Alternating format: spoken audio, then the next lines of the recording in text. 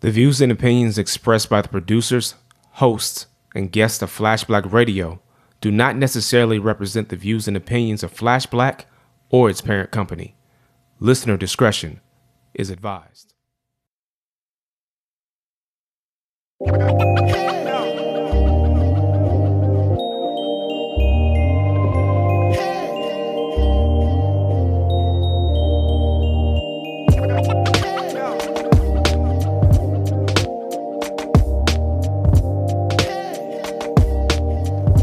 Hello, beautiful people.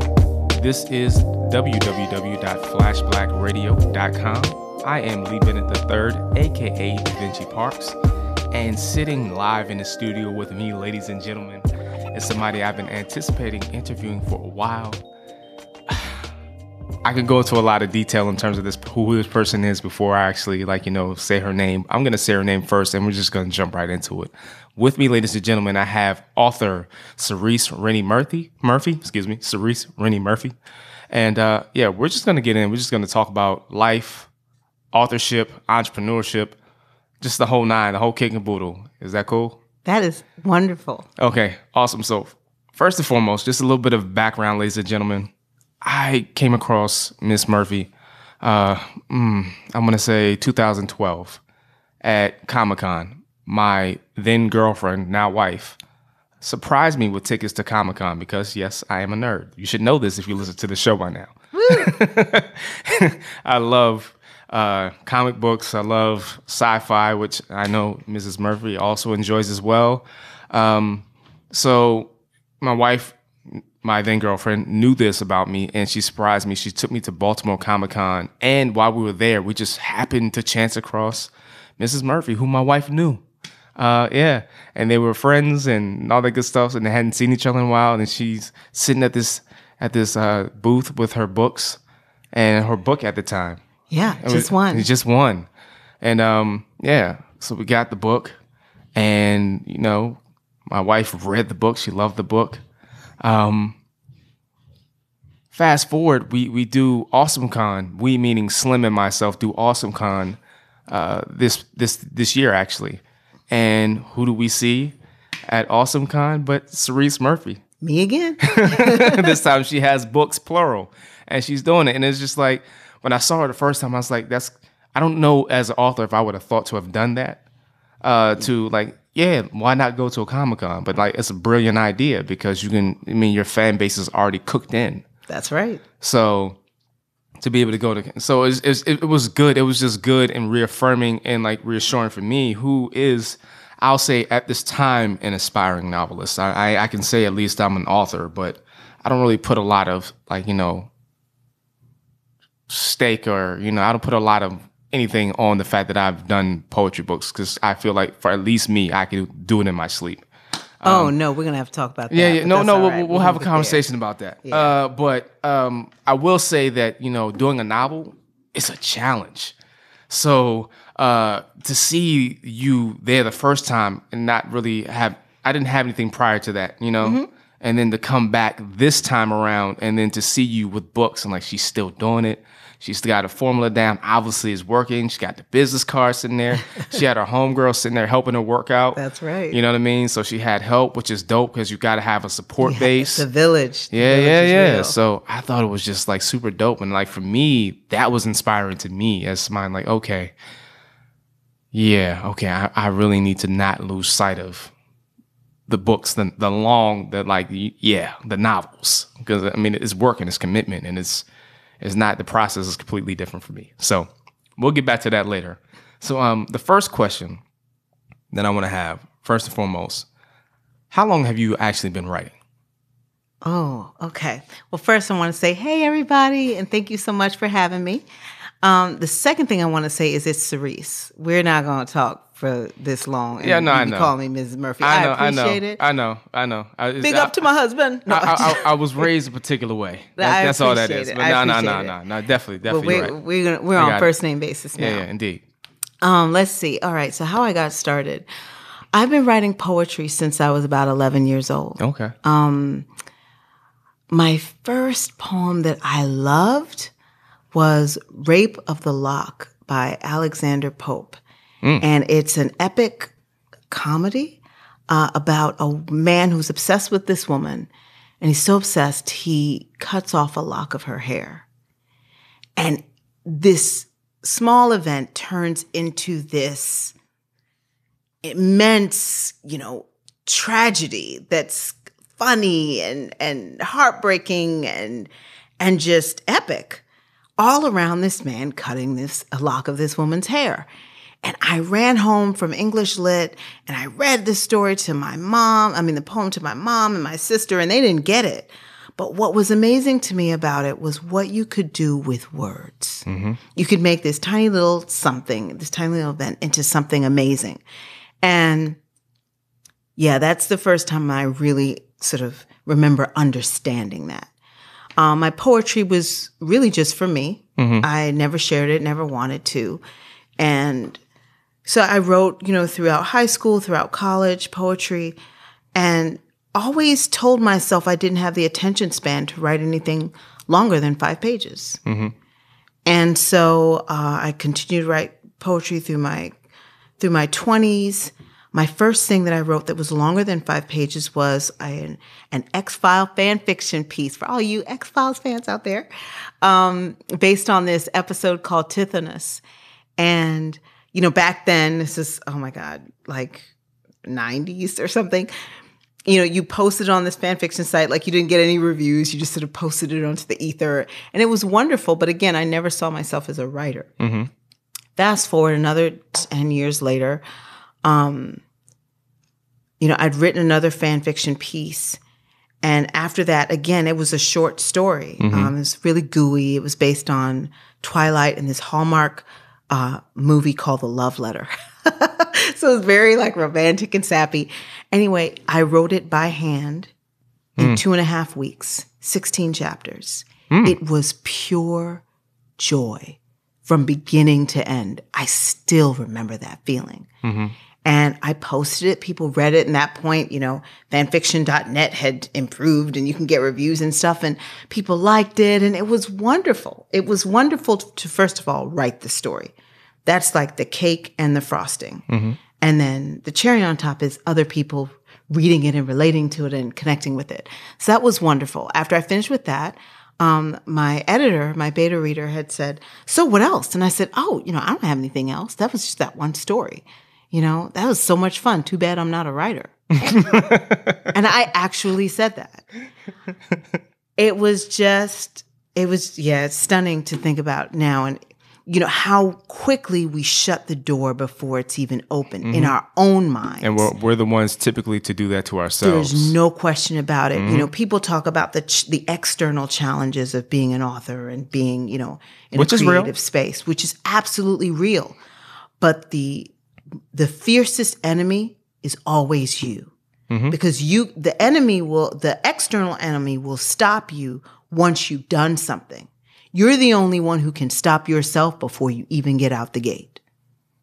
Say a word. And it's powerful. And I did that for a long time.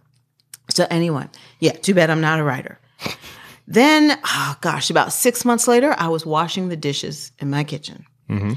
And I had this vision of a man with a cataract-like film over his eyes and ash blonde hair and this ashy skin, even though he was a black man from Tanzania. Mm-hmm. Immediately, I knew he was a seer. I knew he was enslaved for that ability.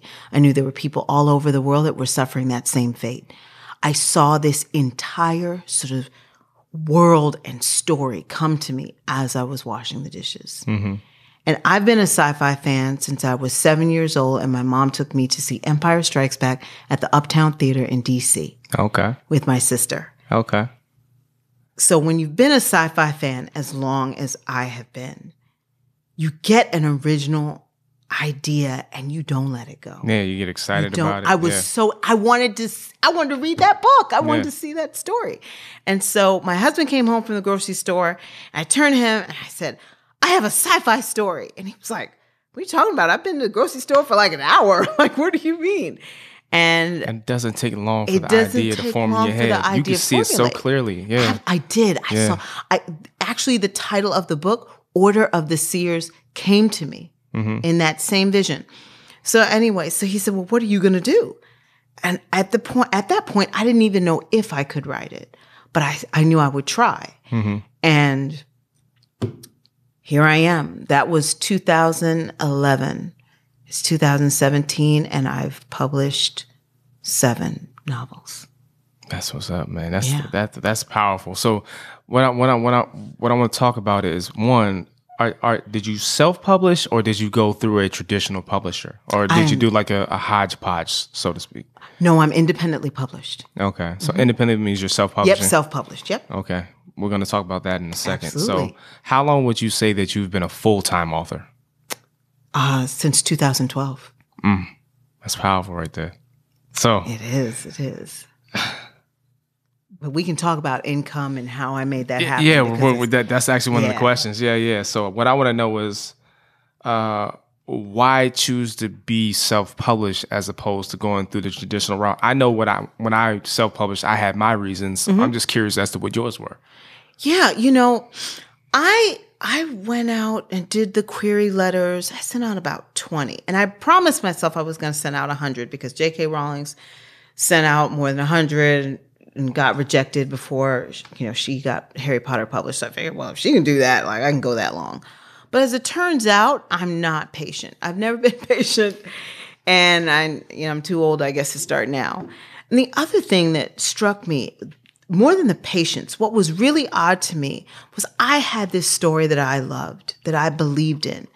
I believed in these characters so much. And I thought, why am I waiting and asking someone for permission to tell my story, to bring my story to the world? And I've been an entrepreneur before. I've started my own businesses. So I wasn't afraid to do that. I knew I could do that. And after, I don't know, I guess mostly I didn't hear back. I got a couple, oh, it's nice, but not quite what we're looking for. I think probably the turning point for me was I got one from a major sci-fi publisher who said, we read the story. We loved it. We don't think it will be commercially successful. And the quickest way to get me to do something is to tell me what I can't do it. Yeah. What I can't do. Yeah, so I didn't save all the other ones, but I saved that one. Did you frame it?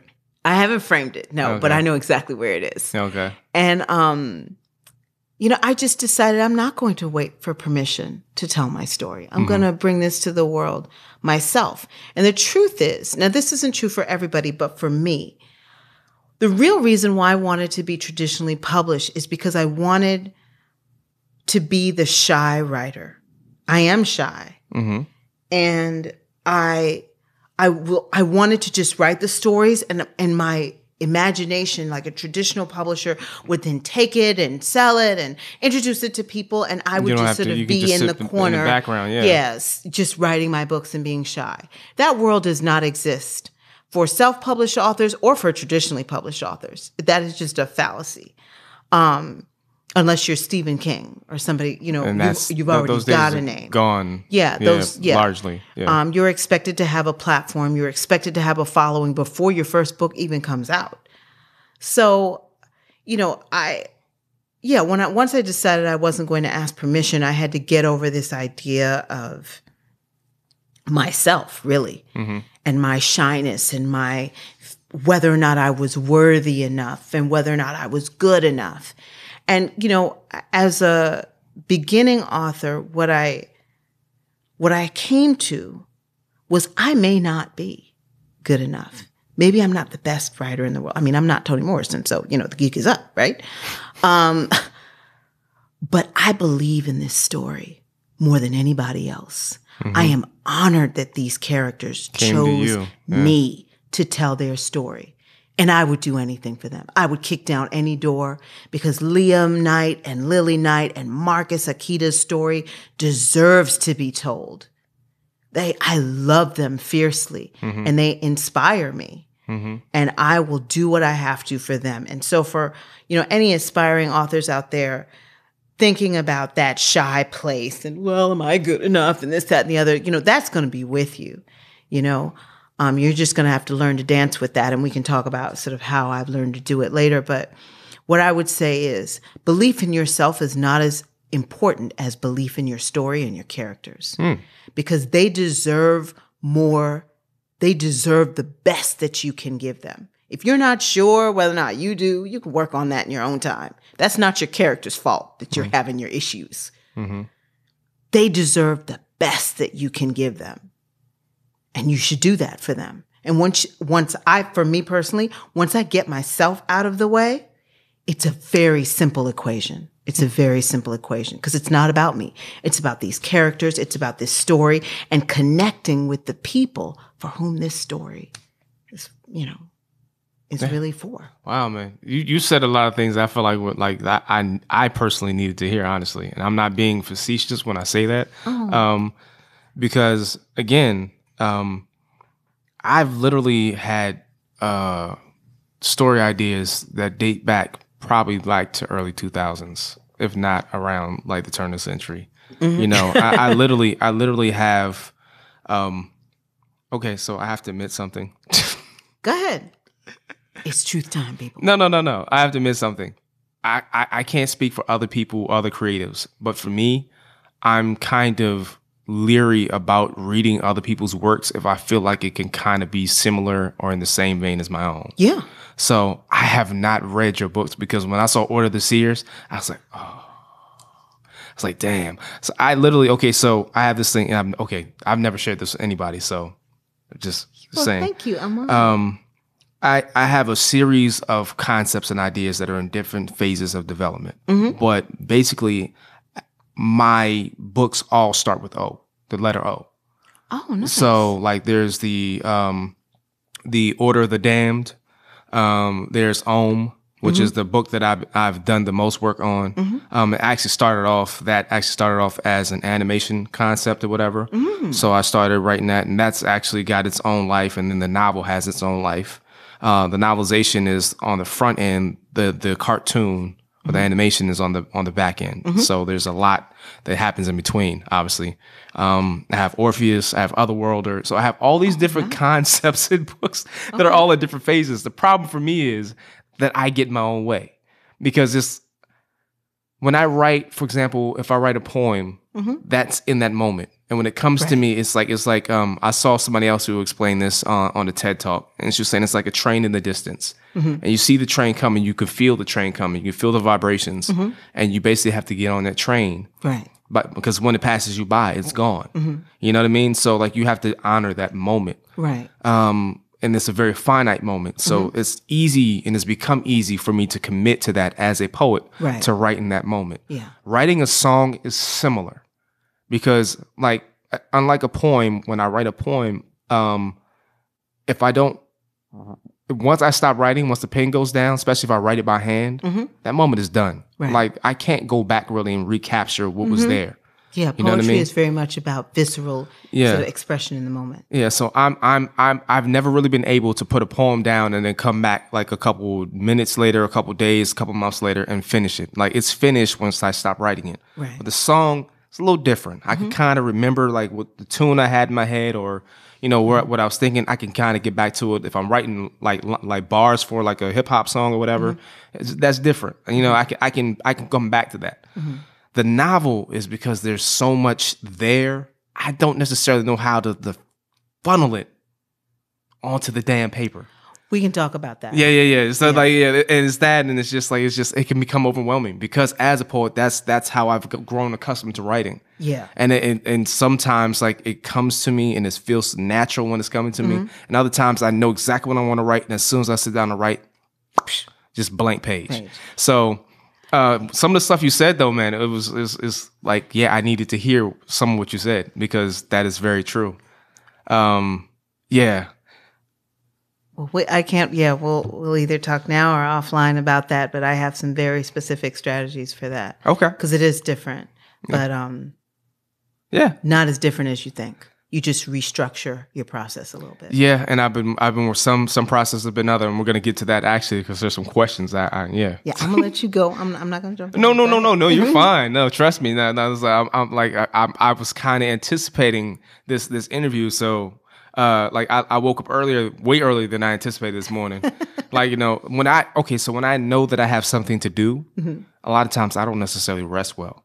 Oh yeah. Because I'm a creative, I don't actually get the sleep that I should get. Like, there are times where I might get 4.5 hours of sleep a night, and that's not good. It's not healthy. Yeah.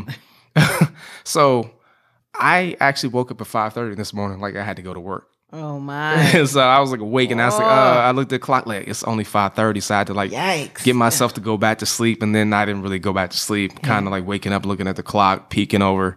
So I had these questions in mind, like days ago. Oh, Because wow. I was ready. This is not one of those things like, I was ready. You're ready. All right. Yeah. So one of the things I do want to ask, and I think I'm curious about this because I don't have kids yet. I'm hoping to have kids in sometime in the near future. Take your time. How has becoming a full-time author impacted the dynamics at home? Because you are indeed a mother. You have Yes. 2 kids. Yes, You have I 2 do. little ones. You have a husband at home. I do. So do the kids understand that mommy needs the house quiet at a particular time? How does it affect the romance at home? How does the energy have to be a certain way for you to write? Because as a creative, we channel. That's what we do. Yeah. We pull energy in, we filter energy in. We have to be sensitive to energies. Yeah. So like, how does that work at home for you? That's a great question. The short answer is sometimes it's fugly, and sometimes it works out great. Okay. But all right, let me try to dissect that. With the kids, first of all, when I decided to publish Order of the Seers, our daughter was just born, which is our daughter's our second child. So in writing Order of the Seers, my son was 3, and he used to go to bed at 7:30 at night. Oh, so you It's had like, time. I know it's like the legend, Yeah. You had time. and so I would go upstairs. My husband and I, we share the same rhythms. So like after our son would go down, we would just sort of naturally separate because we both need time, quiet time alone. And it wasn't like ever negotiated or anything. It was just like, okay, our son's down. Let's go breathe. And then we'd sort of come back together in like an hour and a half and just sort of check in with each other. So what I ended up doing is after he went to bed, I would go upstairs to my office and I would write. And I would write till maybe about 10:30. So you got a good 3 hours of writing. Yes, in. I did. Yes, I did. So you were getting solid like pages in. Solid pages, and I write longhand. So you're physically analog, writing. Yes, I'm an analog girl. Dope. So Dope. that's how the first book got written. The second book, by that time, our daughter was born. So now we had 2. We had decided that that one of us was going to stay at home, and my husband made more than me, so I was the one who stayed at home. And I decided I was going to really start this business, Lion Sky Publishing, and publish my books. So what I would do, honestly, is we had somebody come in 2 days, 2 or 3 days, depending on where I was in sort of the process. And I would write during that time when that person would come in and look and take care of our daughter. So I had like 8 hours a week. And then the rest of the time I would try to write when she was napping. If you've ever taken care of a newborn, oftentimes you're napping during that time. So It wasn't a lot of time, but that's how I did it with the second book. And it was hard. It was hard because 8 hours a week divided into 2 4-hour sessions is not a lot of time. Now that my kids are older, I write when they're at school. And, or I'll write after they go to bed because I only need one thing besides a pen and paper to write. I need quiet. I don't need a special pen. I don't need a special place, although I like to work at home because I can control the environment and it's my kind of quiet. So yeah, I'll write after they go to bed, but it just has to be quiet. That's really all I need. In terms of, romance and my husband, when I was writing, I used to come down at 10:30 and he may or may not have been asleep. And I just hug him because he was so excited that I was writing this book and that I loved it, that he was just really supportive. And I know that that's a struggle that some people have. And I'm guessing particularly women, because we are the primary caregivers, even when we are married in our homes. Oftentimes, we're the one who's sort of taking on the bulk of the child rearing. And, you know, I can't imagine how much harder this would be if I did not have a partner who respected what I wanted to do. And supported. And supported it, respected it and supported it. So, you know, I've never had to have that battle. But I've always been a pretty independent person. So Sequoia's my husband's name. He knew what the deal was when he married me. Yeah. But still, you know, he's always been supportive, and continues to be. And so I just kind of fit it in. I don't usually make my family life fit around my writing. I fit my writing around my family life. Okay. Unless I'm in a deadline. And then at that point, I'm like, all y'all need to leave the house. Because if they're going to be there, my kids are loud. So if they're going to be there, like, they're going to be loud. So, you know, if I'm editing and stuff like that, I'm like, So you edit your own work too? I do the first round edits, but I Okay. have 2 other editors. So I go through usually the first and second round myself, catching what I can. But the truth is, after I've read my stuff about 3 times, it's hard to- I'm only reading what I thought I wrote. So then I turn it over to my copy editor, and then I have a final proofreader that I use as well. And for writing Order of the Seers, I had a beta reader who used to read my chapters as I wrote them. So, and we can get in, I'm going to get just a little bit into my process. So what I do, because I don't have a lot of time, as you can hear from, and I don't have time by the time I get a chance to write to be wondering what I'm going to write.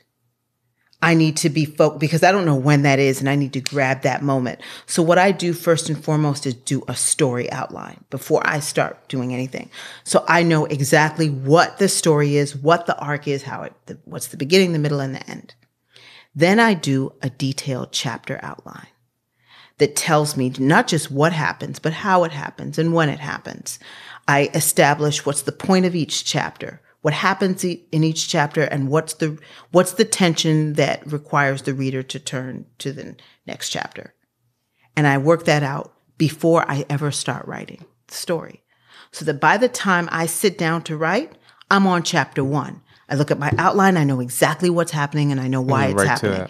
And then the inspiration comes in, because the what happened for me is never as exciting as the why and the how. And that is pure discovery and joy. But I'm not what they call pantsing it. I'm not just sitting down and just sort of hoping the scene comes to me. I've worked all of that out before I ever start sort of longhand writing the book. And then, so what I do is I'd give the beta reader my chapter outline and my story outline, and then I used to send her chapters as I wrote them so that she could compare what I was writing with what I said I wanted to do in the story. Did I accomplish my goals as the chapter outline sort of outlines? And then in terms of how does this chapter and this storyline fit into the whole story, all of that is worked out before. And that's how I'm able to focus, because when I sit down to write, I'm not wondering what I'm going to write. Right. The other thing that's important about that is that it helps you work out the story. So you're not ending with your first draft and you find out later and in your first read that you've got this huge plot hole. Like if I had to throw out 100 pages, and I've heard writing, everybody has their own process. But for me, if I had to, do you know how long it takes me to write 100 pages longhand? If I had to throw out 100 pages, because like literally I might slit a wrist. I mean, not both, but one at least. I mean, I just don't have time for that. So that's how I keep myself from sort of avoiding those things. Okay. All right. I mean, there's so many side conversations that could come out of this, and I knew this was a possibility. Oh, that's all right. Wow. Okay. So for me, I tend to not write, as you say, longhand or analog, not because I don't. There's a honesty and a truth for me and a simplicity in writing by hand. The problem that I often encounter when I write by hand is ultimately I know it's going to have to be transposed. Yes, indeed. To actual like digital format, and my handwriting is so abysmal when I'm in free flow mode. Because I'm just like trying to get it. Right. and my handwriting is okay at best when I'm taking my time. But when I'm like I'm doing it, Yeah. poetry is a little bit easier to follow because I know and I remember, even if it's been 10 years, I can remember like, okay, I know where I was with this. I can figure. There are times that I can't read my own damn writing. Oh yeah. So it's just like, but and also the processes are different. So sometimes writing electronically or digitally, I've discovered that there are instances where I'm like, if I shift this here and shift this here, because you see like, oh, wait a minute, I just saw a possibility that I might not have seen, because to me it seems more definite and set in stone when I write it by hand. That's just been my experience. I see. Not saying that it can't be, moved around or manipulated once you do it. So there's that. So you know what? I'm going to jump ahead and ask this question, because for me, I'll say that there are tools like I have a Mac, so I use Scrivener. I use Copyright. There's something called Tape Deck. Tape Deck is a free app that you can download from the Apple Store or whatever. It literally looks like an old school tape recorder, and it utilizes your microphone, and I make audio notes with it. Right. And it allows me to just like, if I have an idea, I record that audio note. So if I have an idea about a character or a scene or something that happened in that moment, I can speak that out, because writing it out, I can lose things, or my mind will go on a tangent and it'll be somewhere else other than where I was in that moment. Scrivener is dope, in my opinion, because I'm able to literally have a digital corkboard. Yep. And I can put the cue card and the note cards on, and I can put like, okay, this is an overview of it. And I can double click and I'm in that chapter or I'm in that scene, and I can expand and all that stuff. And you can do that however you want to. So Scrivener, I think, is really a cool app. And Copyright is just for me, just a lesser version of Scrivener. It's just less stuff in the way, more free writing. So what tools other than pen and paper as a writer do you use? Microsoft Word and its dictation function. Oh, is that reliable? It's decent. How about Drag and Dictate? Yeah. And I used it for like 6 months, and then there was an update to the OS, and then they told me I had to get a new Drag and Dictate, and I was like, okay, well, we're done with this. That's funny. A friend of mine uses Dragon. Because I'm not so tech savvy. Yeah, I just keep it simple, because I don't. If I thought I had to learn a new software to write my story, I would start crying. I mean, it's just like, so I just keep it simple. Yeah. So I my handwriting's also pretty bad. I'll dictate it, and at least it gives me a sense of where I'm going. You know what I mean? And then once I get it in there, sure, then I start reading it, and then I start the editing process. Okay. So yeah, but that's it. That's all I use. Okay. All right.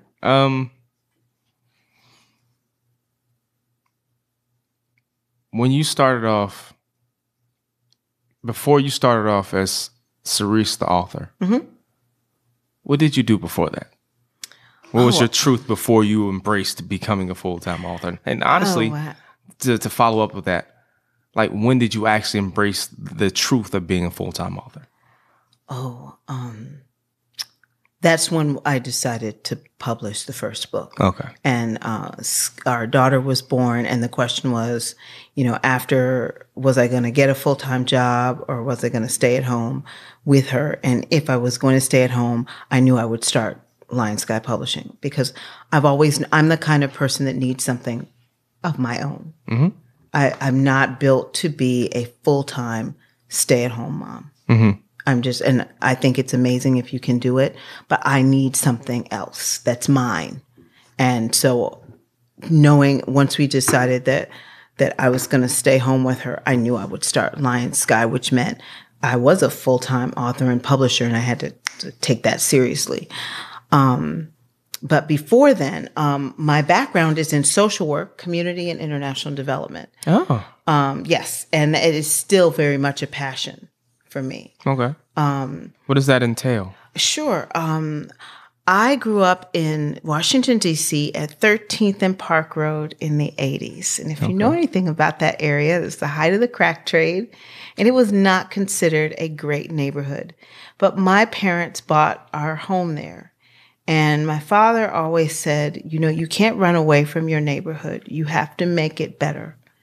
And so being very sheltered and protected within my family, what I saw in our community was a lot of potential. I didn't just see the open air drug market. I saw homes that could be fixed up and people that could be trained and educated and be gainfully employed.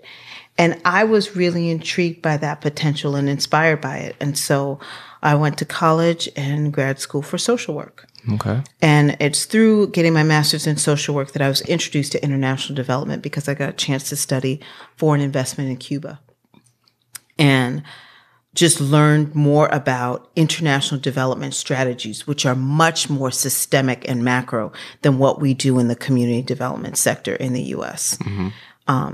So that sort of put a bug in my ear that I knew that I would want to study that. So I went back, and my first job was to work at a community development corporation in the neighborhood I grew up in, which was literally my dream job. Mm-hmm. And I worked there for 4 years on everything from business development to affordable housing development to funding for summer programs for kids. And it was just a wonderful experience. And I had a wonderful boss by the name of Robert Elmore who taught me so much. But if there's one lesson that I would say he taught me is that each person in the field of helping others, in the field of social work and community development, needs to have a second career. He used to ask us in a staff meeting. He said, each of you needs to know what you're going to do next after this. He said, because if you don't, what that says to me is that your career is planning to have people need you for the rest of their lives.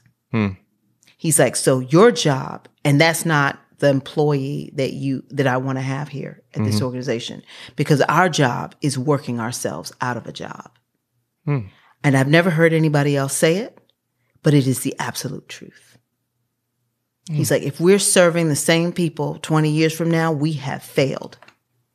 Now, the Community Development Corporation of Columbia Heights' mission was economic development. And I define economic development, and I think Mr. Moore did, in a very specific way.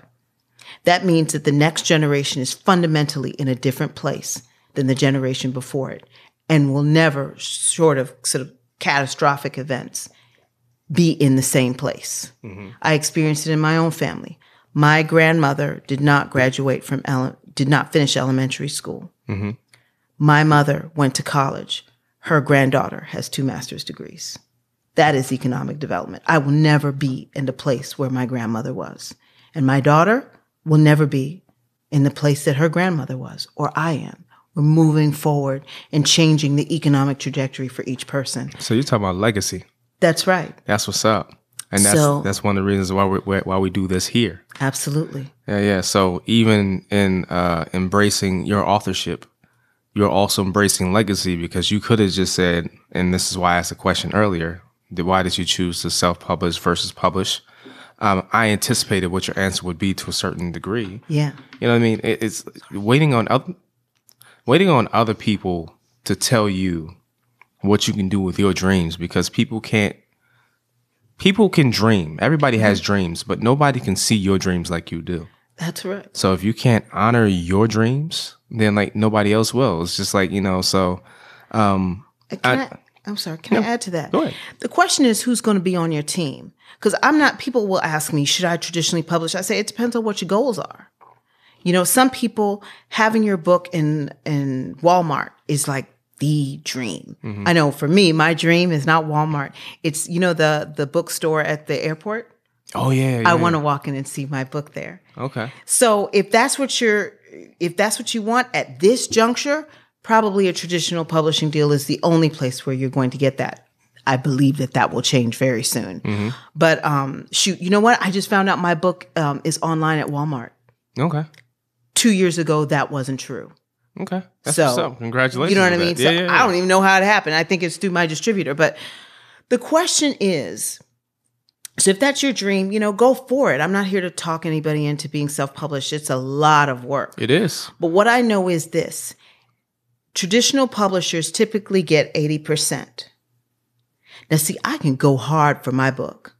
If you want 80%, you have to go harder than me. And that's pretty hard. And if you can't go harder than me, if I'm not seeing you in front of me, I expect to look and see you right beside me. And I just don't see that for a lot of authors in general, but particularly for African American and authors of color in science fiction. When I first started, the narrative was this. There was literally, and this is why I got the letter where we like your book, but it's not going to be commercially successful.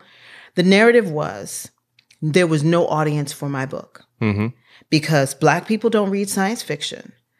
There are no Black sci-fi characters. White people don't read Black authors, and nobody reads science fiction from a woman. So there's literally no audience for my book. That's what they said. That was the traditional publishing narrative, and sadly, that was the narrative among a lot of self-published authors that I heard sort of singing this story about how, nobody supports us, this, that, and the other, which is how I ended up going to my first Comic-Con.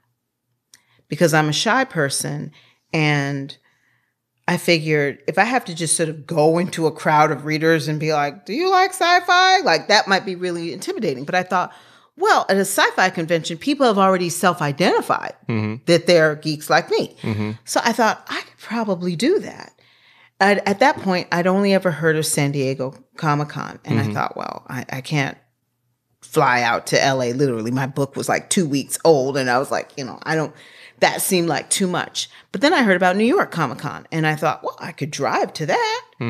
And so I called them. I asked them for a table, and, I got it.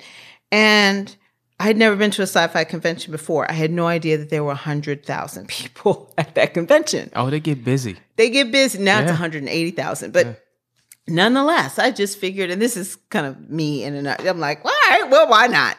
I figured I'll just give it a try. And I'm so glad that it did. It really set the trajectory for my career in that I was told, I should back up and say, I was told, once people found out that I was going, they were like, the booth, you're never going to make your booth fee back. You only have one book and you're an unknown author, so you're never going to sell. How much was the booth fee?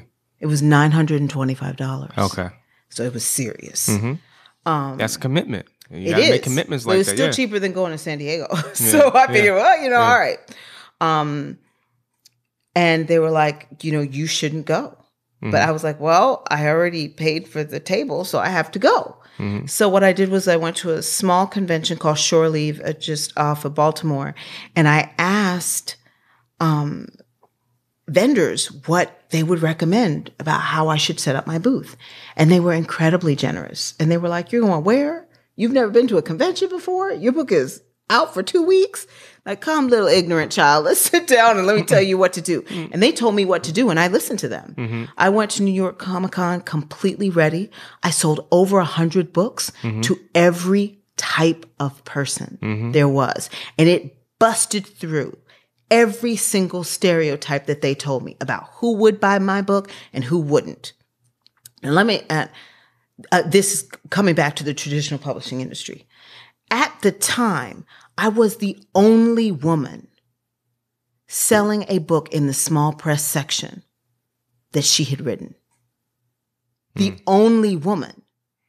Now, I could name half a dozen authors of color in New York who were not present. They're traditionally published, and their traditional publishers didn't think that this was their audience. And so they didn't place them there. Now, see, you can't take 80% if your vision of who I can be is smaller than mine. I mean, tragic. I mean, literally a subway ride away from the Javits Center down in Manhattan, and they wouldn't pay for their authors to be there. See, that's the benefit of being self-published. Because I can my audience is as wide as I dare to go out and grab it. And once I started to see that these traditional publishers were not putting these authors that I knew were amazing, I mean, award-winning, living down the road, and they wouldn't pay for them to be at New York Comic-Con, I knew I was in the right place. And I knew that I was doing what I needed to do for myself. there's no question in my mind I would not have the career that I have if I had been traditionally published, because they just didn't see that as a possibility. And when I meet agents and publishers, they'll see, oh, how are you doing here? And I'm like, this is my third year. I'm doing fine. And they're like, oh, wow, well, I'm an agent, but I don't know what I could do for you. I'm like, I could list 10 things off the top of my head that you could do for me. But if you can't list you can't list them, then you can't be my agent. You can't do anything. You can't be my publisher. Right. And so that's kind of where it is for me. If I find someone whose vision for me is more expansive than my vision for myself, then I'm on that. But until I have yet to see it. Mm-hmm. So I'm doing my own thing. Okay, so I think that's a long answer. No. But no, what's so gangster about that answer is that's the answer I think people needed to hear. Because a lot of times when you have people who are established, they're established upon a model. And it's like their idea oftentimes, not always, oftentimes is based upon things that have already been done. It's not about innovating and pushing something new or going like, okay, this is what they say you can do, but we feel as though we can challenge that. But no, let's just stay safe over here and let's do what's been done. And that's the reason why people are always able to break through and create new bounds. And a lot of times it's us. Because a lot of times we're not given the particular channels that other people. We have to find another avenue. Yeah. So, and that's a blessing. It is. And the other thing about all the benefits of being self-published, if you're really like going hard and paying, as obviously you are, it's you have more direct access and control with everything that is your brand. Yes. So anything all the that does glory not, and all the blame. Yep. Anything that does not pass the smell test ultimately is on you. So I think that you hit it out of the park. You said everything that needed to be said. I don't think I need to expound upon it or add anything extra. You put the flavor on there for it. So what inspires you? What is there something that what inspires you? Creating a better world for my children. A better world than the one I was given. And I was given a pretty decent world. But I believe all of us have a duty to give it to the next generation better than we found it. And so that's probably the biggest inspiration for me. In terms of my books, they're about different subject matters and all that kind of stuff. But at their core, they're all about discovering your own personal power and then how that relates to your community and making it better. That's what all my books are about. Discovering your personal power and then using that to create a better world. Whether it's my children's books, the sci-fi trilogy, historical romance, all of them have that theme in it. And that inspires me because that's my own personal journey. That's my own personal struggle. I think that's all of our struggle. Yeah. I think ultimately we wind up being taught so many things as children.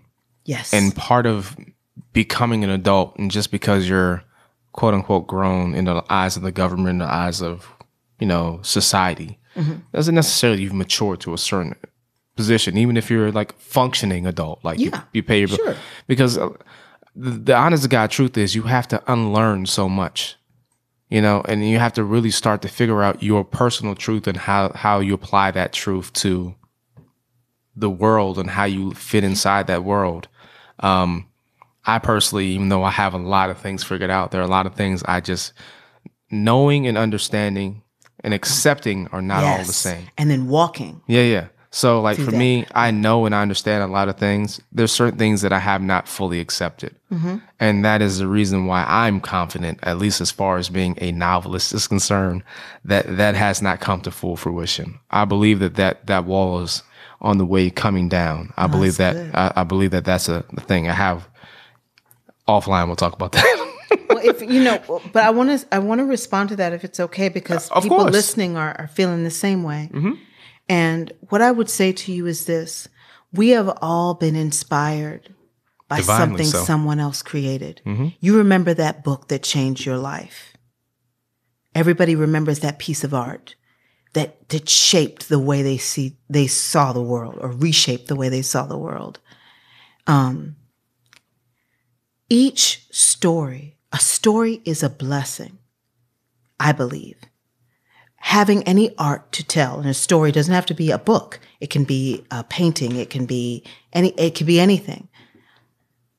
But your art, your story is a blessing, and a blessing, no blessing is complete until it's shared.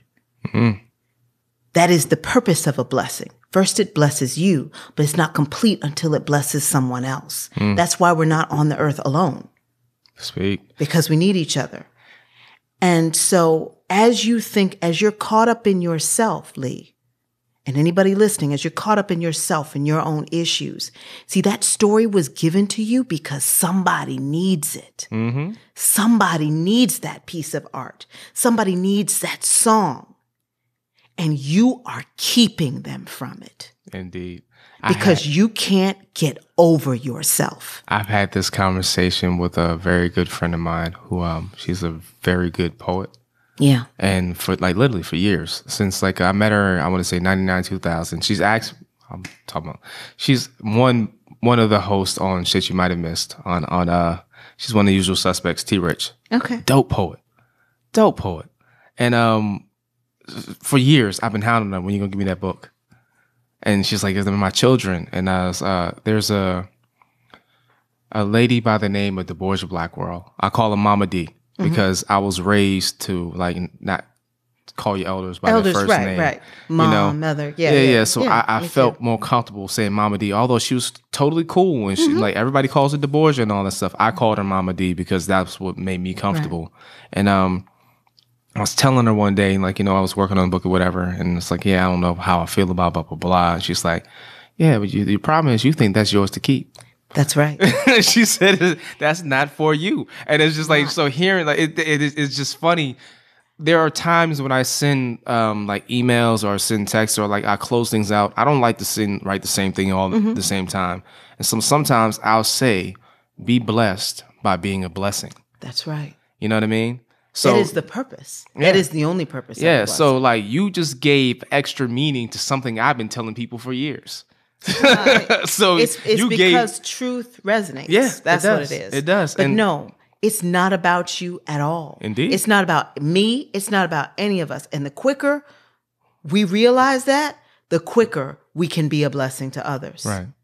So I'll say for me, one of the things that I learned from a very young age from both of my parents. My parents split before I was aware of them being together.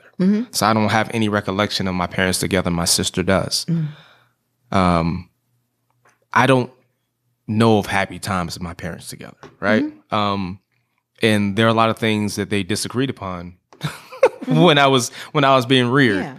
The one thing that they did not have any problem agreeing upon was education and discipline. They're just that was traditional. I hate to say traditional Black family, but it's just in the sense that you're gonna get a job, you're gonna get an education, get a job, provide for yourself, et cetera, et cetera. So that was drilled into my head so much at a young age, not necessarily always by a speech or something like that, but it's just also by the example that I saw, that once I started having artistic inclinations, it made it difficult for me to fully embrace it. Even when I was going to poetry venues, sometimes 5 nights out of a 7-day week, traveling from here to Virginia to up to Baltimore, all these different sets, interacting with a bunch of poets, and it still for me felt like I was out of place. This isn't a legitimate thing to do. Yeah, it just felt and there's always that dissonance there. That it wasn't a disconnect. It was just it felt incongruous. It didn't feel. You know what I mean? Because I felt like I was supposed to do this, but at the same time do this. So it was very difficult for me, even I'd say 10 years ago. You know what I mean? Reconciling that. So like now it's gotten to I've grown to a different space or whatever because now it's like what is your legacy? What is your pyramid? Because my idea is I told my mother I was maybe 15 years old.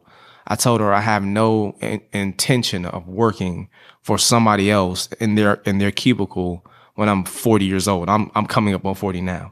So my idea was always to somehow be my own boss, make my own way, and build my own pyramid. I don't see the purpose of building other people's pyramids because when you're gone, they're not going to write your name on the wall and you'll have no connection to whatever house that you built to make great.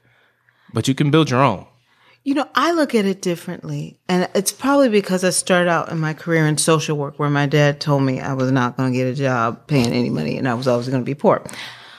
I looked at financial freedom and what I choose to do with my time are completely different things.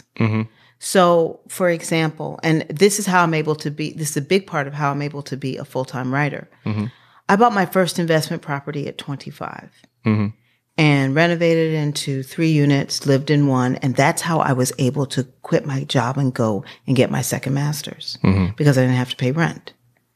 So my tenants were paying the mortgage and giving me a little money, and I was able to go to school. So I think I knew one of those tenants. Yeah. So I bought my second property, renovated the basement, and did the same thing because I always knew that I wanted to be in control. I wanted to be financially independent. So that I could take the jobs that I wanted to take, leave the jobs that I needed to leave. And so that foundation, I would encourage every artist to think about. Because to me, I love the idea of the pyramid, but to me, my pyramid is not necessarily a company or lion sky. Yeah, I'm a deeply spiritual, though not at all religious person. And at the end of the day, I want to do what God breathed life into me to do. I woke up this morning. There's a reason for that. I don't want God to feel like God has wasted her breath on me. I mean, really, I just don't want to be a waste of God's breath. And so whether or not that's working with someone to impact people's lives, whether that's a pyramid, whether that's whatever it is, that's really where I want to be. And the way to do that best is to be financially independent. So I get to do the things that I want to do. And so anybody thinking about doing this, think about, can you rent out a room in your house? Can you buy a property? What revenue can you generate so that your life becomes about what you want to do and not what you have to do? Right. And to speak to, I would like to clarify a couple of things. So when I say pyramid, I'm not speaking specifically towards a structure. Yeah. I'm speaking figuratively in the sense about legacy. About legacy. Yeah. And legacy is very important to me because I think our generation has an understanding of what a last name means. I don't necessarily know the generation that's coming after has that same understanding and appreciation. Yeah. So I understand that if I do something, it doesn't just, impact me, and it's not just how people look at me. Yeah. It's also how people look at my parents. Like, what type of parents were these people for him to do X, Y, and Z? Right. What type of upbringing did he have for him to do X, Y, and Z? Good or bad? Yeah. You know what I mean? And it's just, I just have the belief that we, from this generation, are the generation of promise. And I feel a lot of us have not been fulfilling that promise. So what I mean by that, we're the first generation that was, to a certain degree, unencumbered by what our forebears and our ancestors had to deal with. I absolutely agree with that. We did not have to deal with marches. We did not have to, and not to say that we obviously have plenty of things. Sure, we have, but we didn't have to sit at the back of the bus. Yeah. We weren't getting chased by dogs. We got a chance to go to institutions that were largely closed to us, like in generations prior. So I understand that there are always going to be roadblocks for people of color. Yeah. I get that, and I'm not shortchanging anybody or diminishing or dismissing.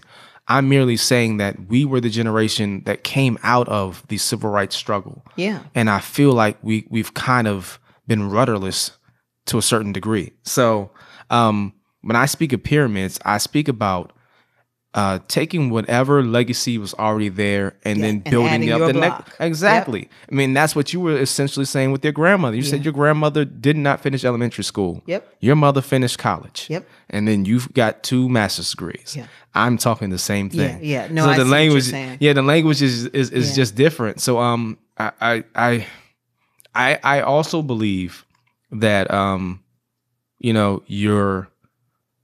we're here to do certain things, and we've all been imbued with specific abilities that not necessarily nobody else can do, but nobody can do like we do it. That's right. So for me, I do believe that one of the tricks that society as a whole and the people who pull the strings behind that veil, one of the biggest tricks that we have to unlearn is the idea of money.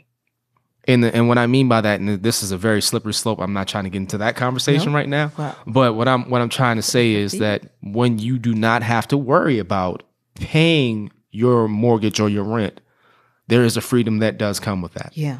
So I believe there are levels to being rich.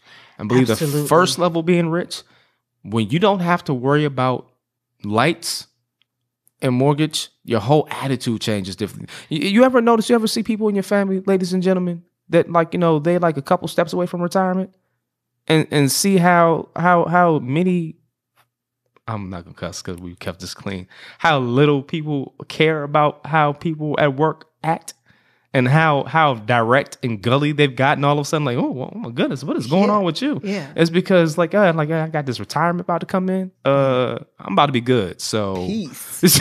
yeah. And I don't feel like we should have to set in our minds the idea that we need to work until we're 65, 70 years old to get to that point. We can get there earlier, but we have to plan for it. You have to plan and sacrifice early. And you got to build for it, and you have to be purposeful about it. So when I'm talking about building pyramids, I'm talking about what you're talking about. I mean, at 25 years old to buy an investment property, that's real talk right there. So I'm trying to start, and that's part of what Flash Black is. Nice. That's not just about building something for myself. I want everybody to be on board because it's possible. This is your brick. Yeah. That you're putting on. Yeah, this is one of them. One of them. I don't believe in just laying one brick. That's right. You gotta lay multiple bricks. Those bricks are heavy. Yeah. No, but you're hell yeah. No, so yeah. I get you. I get you now, and I also, for me, wealth is about freedom. Mm-hmm. The freedom to do what you want to do. And your freedom is a lot cheaper if you think about it and plan. Your freedom is a lot cheaper than you think it is. I agree with you. Our generation, it's interesting. And Malcolm X talked about this a lot. The aspiration is not to be just like and fill in that blank with whatever you want. The aspiration is to define yourself for yourself, mm-hmm. and to live the life that you want. Mm-hmm. I know people with a lot less money who are a lot freer than I am. Happier. And a lot happier. And I know people with a lot more money that are not free and have no choice. Mm-hmm. And are miserable. And so it's really about, to me, wealth is freedom. And I think our freedom comes a lot cheaper than we think. So ask what inspires you. Is there anything that invokes fear? And if so, how do you manage that fear? How do you discipline yourself to because I mean, being an independent author, that means that you have to be able to be viable in what you do. You have to continue to write. You have to be able to push your writing. You have to be places to sell your writing. Mm-hmm. There's so many different hats you have to wear as an independent author. Mm-hmm. So is there anything at this point? Have you seen it all? Was there anything in the beginning that scared you? How did you work through that? What scares me most is any kind of danger to my children. That's that's my greatest fear. Be as an artist, if I can focus, as soon as I get away from myself, all my fears start coming back like I'm a newbie if I start thinking this is about me. So I start, my latest book is The Wolf Queen. I've got the story outline, the chapter outline down. Mm-hmm. Now it's time to write the story. Well, I haven't written, a full-length novel in like a year. Maybe I've forgotten how to do it. Maybe To Find You was the best book that I could write. Maybe, people won't like it. And maybe, I'm not Tolkien, I'm not George R.R. Martin. Like, what the heck am I thinking I'm doing? And I can go right there. It's not hard. Mm-hmm. But then I start thinking about Amina and her story and this incredible legacy that she's about to discover. And then I get jazzed. And then I don't have time to think about whether I'm a good enough writer. I'm thinking, what is Amina thinking in this scene? What is she trying to tell me? And then I see it in my head. Once I see it in my head, mm-hmm. my only goal is to transcribe it. Mm-hmm. It's that channeling you were talking about. Mm-hmm. And when I read it back, if I see what was in my head, then I know I got it right. Right. It's a closed loop, really, mm-hmm. between me and what the characters told me, mm-hmm. and whether or not I'm seeing this picture in my head. And so, and that's getting out of myself is how I've dealt with a lot of sort of my personal fear around what I do, because I love my characters and I believe in them and I focus on that. And that's what's led me through. And it gets easier and easier the more that I do it. And, we have this idea that we're going to think about it or read a book about it, and then we're suddenly not going to be afraid. Mm-hmm. My experience has been you get less fearful the more you do it. Mm-hmm. And there's no way around that. Mm-hmm. You have to give the speech. I remember I was asked to give a speech at FAMU. They were having an Afrofuturism symposium, and you should have seen me. Like, I had a full-on breakdown. This was like 2-3 years ago. Like, I'm serious. I went to a counselor. It was bad. At this point, I was 2-3 books in. You would have thought that I would, but standing in front of people and having to, mm-hmm. It's not the same muscle. It's not the same muscle at all. Yeah. And I was right back in the fetal position. It was a mess. But I got through it and I gave my speech. And I just realized, the biggest lie is that we are not somehow fearfully and wonderfully made, that we are somehow small. Mm-hmm. We are not small. We create reality mm-hmm. with our words. Not even our words, our thoughts. Mm-hmm. We create reality because you think and you act on that thought and mm-hmm. it becomes. Mm-hmm. We are not small at all. We are so powerful, it is terrifying. We must grapple with that. Mm-hmm. The belief that we are small keeps us doing small things and acting in small ways. Oh, say that again. And we have to stop that. Yeah. We have to live into the fact that if you believe in the Christian model, that we are made in God's image. Mm. So, anyway, so that's kind of where I am. And when I tap into that space, if I'm fearful and I remember that I am actually not small at all, and there's nothing I can't achieve if I decide, Say word. So that's kind of. Oh man, that was beautiful. I shit. I feel like I can end the interview on that, but I got a couple more questions. Go. All right. No, that was man. Like you were all this is resonating right here, man. My this chakra right here. Do you live a regimented life? Or do you feel like your life allows you, now that you've kind of got your routine, you got the kids situation where you understand it? Because it's going to change because mm-hmm. kids change, and they go through phases. That mm-hmm. eventually they'll be in junior high, then high school. Okay. You're not there yet. They're not there. We're not going to get you talking about that. I'm not going to preemptively. No. Don't worry about it. We're not going to worry about that. But are you allowed in your mind to be more spontaneous, or do you okay, I have to come home and this is, do you have weekly writing goals? Is there like when you're in the middle of it, I have to get this many words a day. Like I've seen people that say I got 350 words in today, or I got in 700 words today, or if I'm writing, like I'm about to start writing I finished the prologue for The Wolf Queen, and now my goal for next week is to start writing the book. My goal is usually a chapter a week. I don't think in words. I have no idea how many words it's going to be. Words is in it's done when it's done. Right. You know what I mean? So I'm not in terms of that kind of a chapter a week though. Yeah, is a chapter a week. Keep in mind, I've already thought I know exactly what's in this chapter. I know why it happens. I know how it fits into the entire chapter outline and the story outline. So I'm not starting from scratch. I've done all of the sort of at least logistical work in terms of what will make the chapter work beforehand. So my goal is a chapter a week in general. The truth is I can write more than that, but that's that block that I put in my head. Because when I was struggling to write the last book in the Order of the Seers trilogy, and let me tell you, my husband and I went on vacation and I wrote 3 chapters in a day. Man, those days feel like the best, don't they? They are. When it just the floodgates. Yeah, but when the floodgates open, and it's just like, oh my, waiting there. Like there's times you might have to stop. Like, is this happening? Yeah, absolutely. No, it was powerful. So, but my goal is one chapter a week, and I write till I'm done.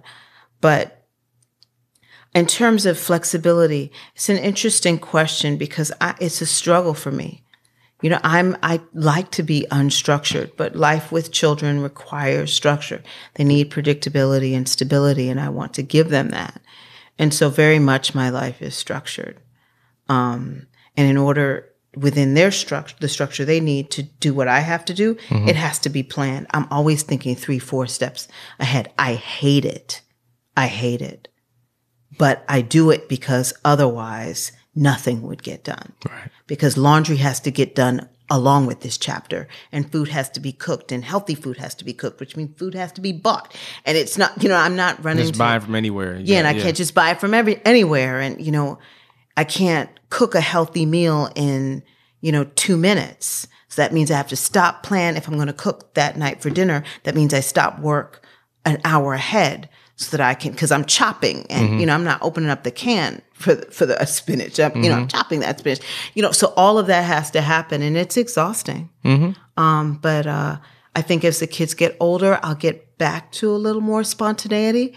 And they'll be able to help more because they'll be even more independent. Yeah. So I'm looking forward to it. But no, that's not something, spontaneity is not something I have a lot right now. And it sucks because I miss that. Man. Is there an end game or a larger goal, or is writing enough for you now? Like, if yes, like, do you feel like sharing? I mean, you don't have to. No, I'm happy to. My end game is to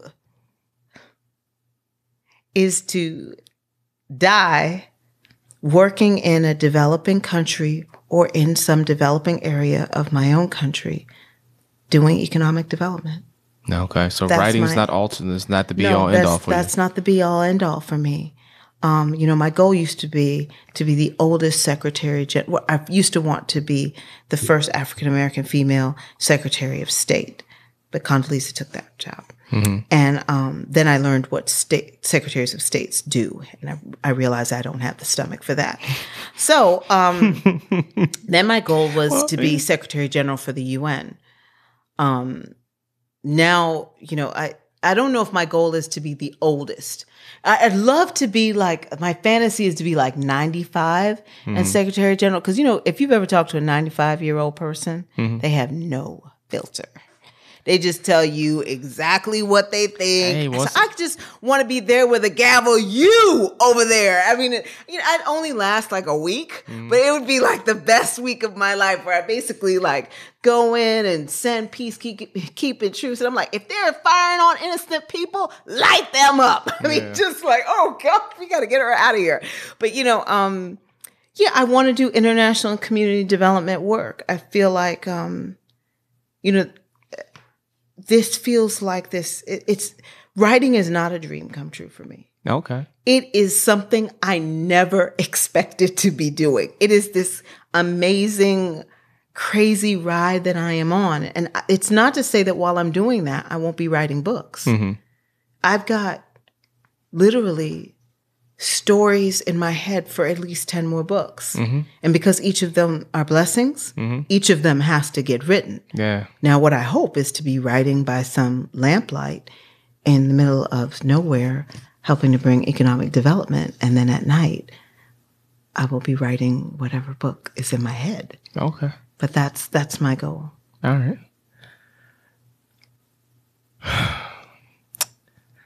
If there are 3 to 5 things that you would like to recommend to an aspiring writer or creative, what would those things be? The first one is probably the best piece of advice I've ever gotten. My friend Trice Hickman told me when I decided I was going to publish, she said, you have to believe in your story. And it sounds so simple. But believing in your characters and your stories will get you through so much of the difficulty of what being an independently published author is. I've used it as a shield. I've used it as a buoy. I've used it as a life raft. I've used it as a battle cry. Believing in my characters and my story. And so that's probably the best piece of advice. Like Yoda said, there is no do or do not. There is no try. Every time I meet someone who says, I'm trying to be a writer, I'm like, well, you need a pen? You need some paper? I got some. What you talking about? You know what I mean? You don't write. Write. It can suck. That's fine. But you can't edit a blank page. You have to write. And your art will show up for you when you show up for it. You know what? That right there. I don't always feel inspired. Yeah, I got the story outline and chapter outline. Sometimes it's 9:00 at night. My plan, somebody got sick. So my writing plan during the day blew up because so-and-so, I had to go get so-and-so from school. And now it's 9:00 at night and I'm freaking tired. But I sit down and I show up.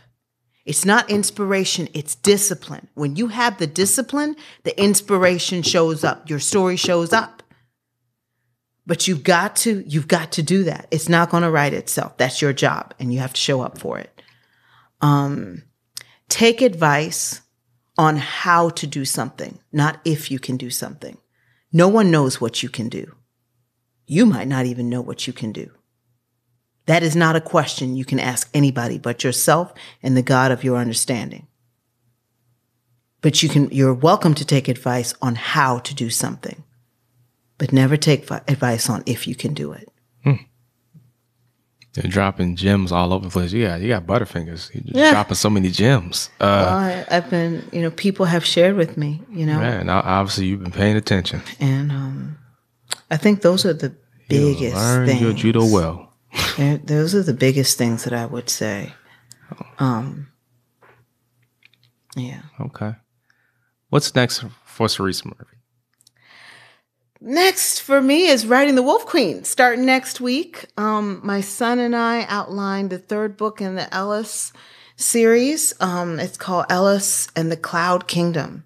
Okay. And so I need to start writing The Wolf Queen and tighten up the chapter outline for that. For the children's book, I work with a co-writer because it's difficult for me to write 2 books in a year. And with a children's book series, ideally, I'd love to get them out every 6 months, but I don't have the brain space for that. But so I can co-write with someone for the Ellis books and still write The Wolf Queen. Okay. So that's what I'll be doing. We also outlined my daughter's book. Okay. But we need a little bit more work on it. So that's a pyramid. Yeah.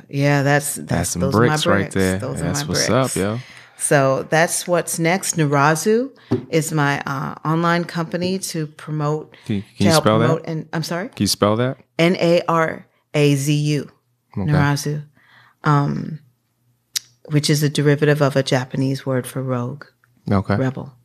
So we're going to be at New York Comic Con and building that platform so that it makes it easier for sci-fi fans to discover independent artists who are kicking butt and taking names. That's what's up. So that's what's on the plate. Last but not least, tell our wonderful listeners where they can find you and they can find all of your works. Oh, wow. Okay. So in terms of books and stuff, Amazon, Barnes & Noble, your independent bookstore, all the usual suspects. You can just go in. You want to learn about Cerise Rennie Murphy. They can order all your books, all that good stuff. But you can start at my website at www.cereserenniemurphy.com. And that's CereseRenniemurphy.com. You can read samples of my books and all the stuff. Sign up for my mailing list because I'll be sending out a free prologue for The Wolf Queen. Okay. Lion Sky? Lion Sky Publishing. It started at CereseRenniemurphy.com. If you're interested in the online platform for independent artists, which is more than just me, you can go to narazu.com. That's NARAZU.com. Sign up. We do a monthly newsletter featuring independent artists in books, comics, graphic novels, film, just incredible artists at the top of their game. So that's fun too. Awesome. And do you have any social media handles? Yes, you can follow Narazu at Get Narazu. You can follow me at Cerise R. Murphy on Instagram and Twitter. Sweet. Yeah. When I tell you, I said this I said this before we started recording. I said, you don't know this, but you became one of my favorite people in 2017. Oh. We had an awesome conversation, just chopping it up upstairs, talking about life and kids and food supply. Food, yeah, we talk about everything. That's just what happens when you have a good conversation. Get conversationalist. Anything is possible, and anything can be brought into the conversation. So. I want to say from the bottom of my heart, I am super stoked and super happy that you came by and did this interview. I can't wait for people to hear it. I will make sure that Flash Black Radio follows you. I follow you, and make sure you follow us. That way we can. There you go, cross-pollinate. I use that term a lot. Thank you. Let's see, wow. Okay, so a lot of stuff we can talk about. We're going to talk about it offline. But until next time, ladies and gentlemen, Cerise Murphy, again, thank you. Thank you so much for having me. This has been a great experience. Indeed. Same for me. Ladies and gentlemen, I am Lee Bennett III, a.k.a. Da Vinci Parks. This is www.flashblackradio.com. You can find us, if you're not aware, you can find us on SoundCloud. You can find us on iTunes or the podcast app. You can find us on Google Play. You can find us on Facebook at Flash Black Radio, on Twitter at Flash Black News, also on Twitter, Instagram, Flash Black Radio, and also on Stitcher and TuneIn. We are trying to get everywhere you need to be, and you need to find us. So yeah, continue to check us out. And of course, look at us on the website, www.flashblackradio.com. So until next time, ladies and gentlemen, thank you so much for listening. Please come back. Please tell your friends to tell a friend, share, all that good stuff. Until next time, stay blessed. Peace.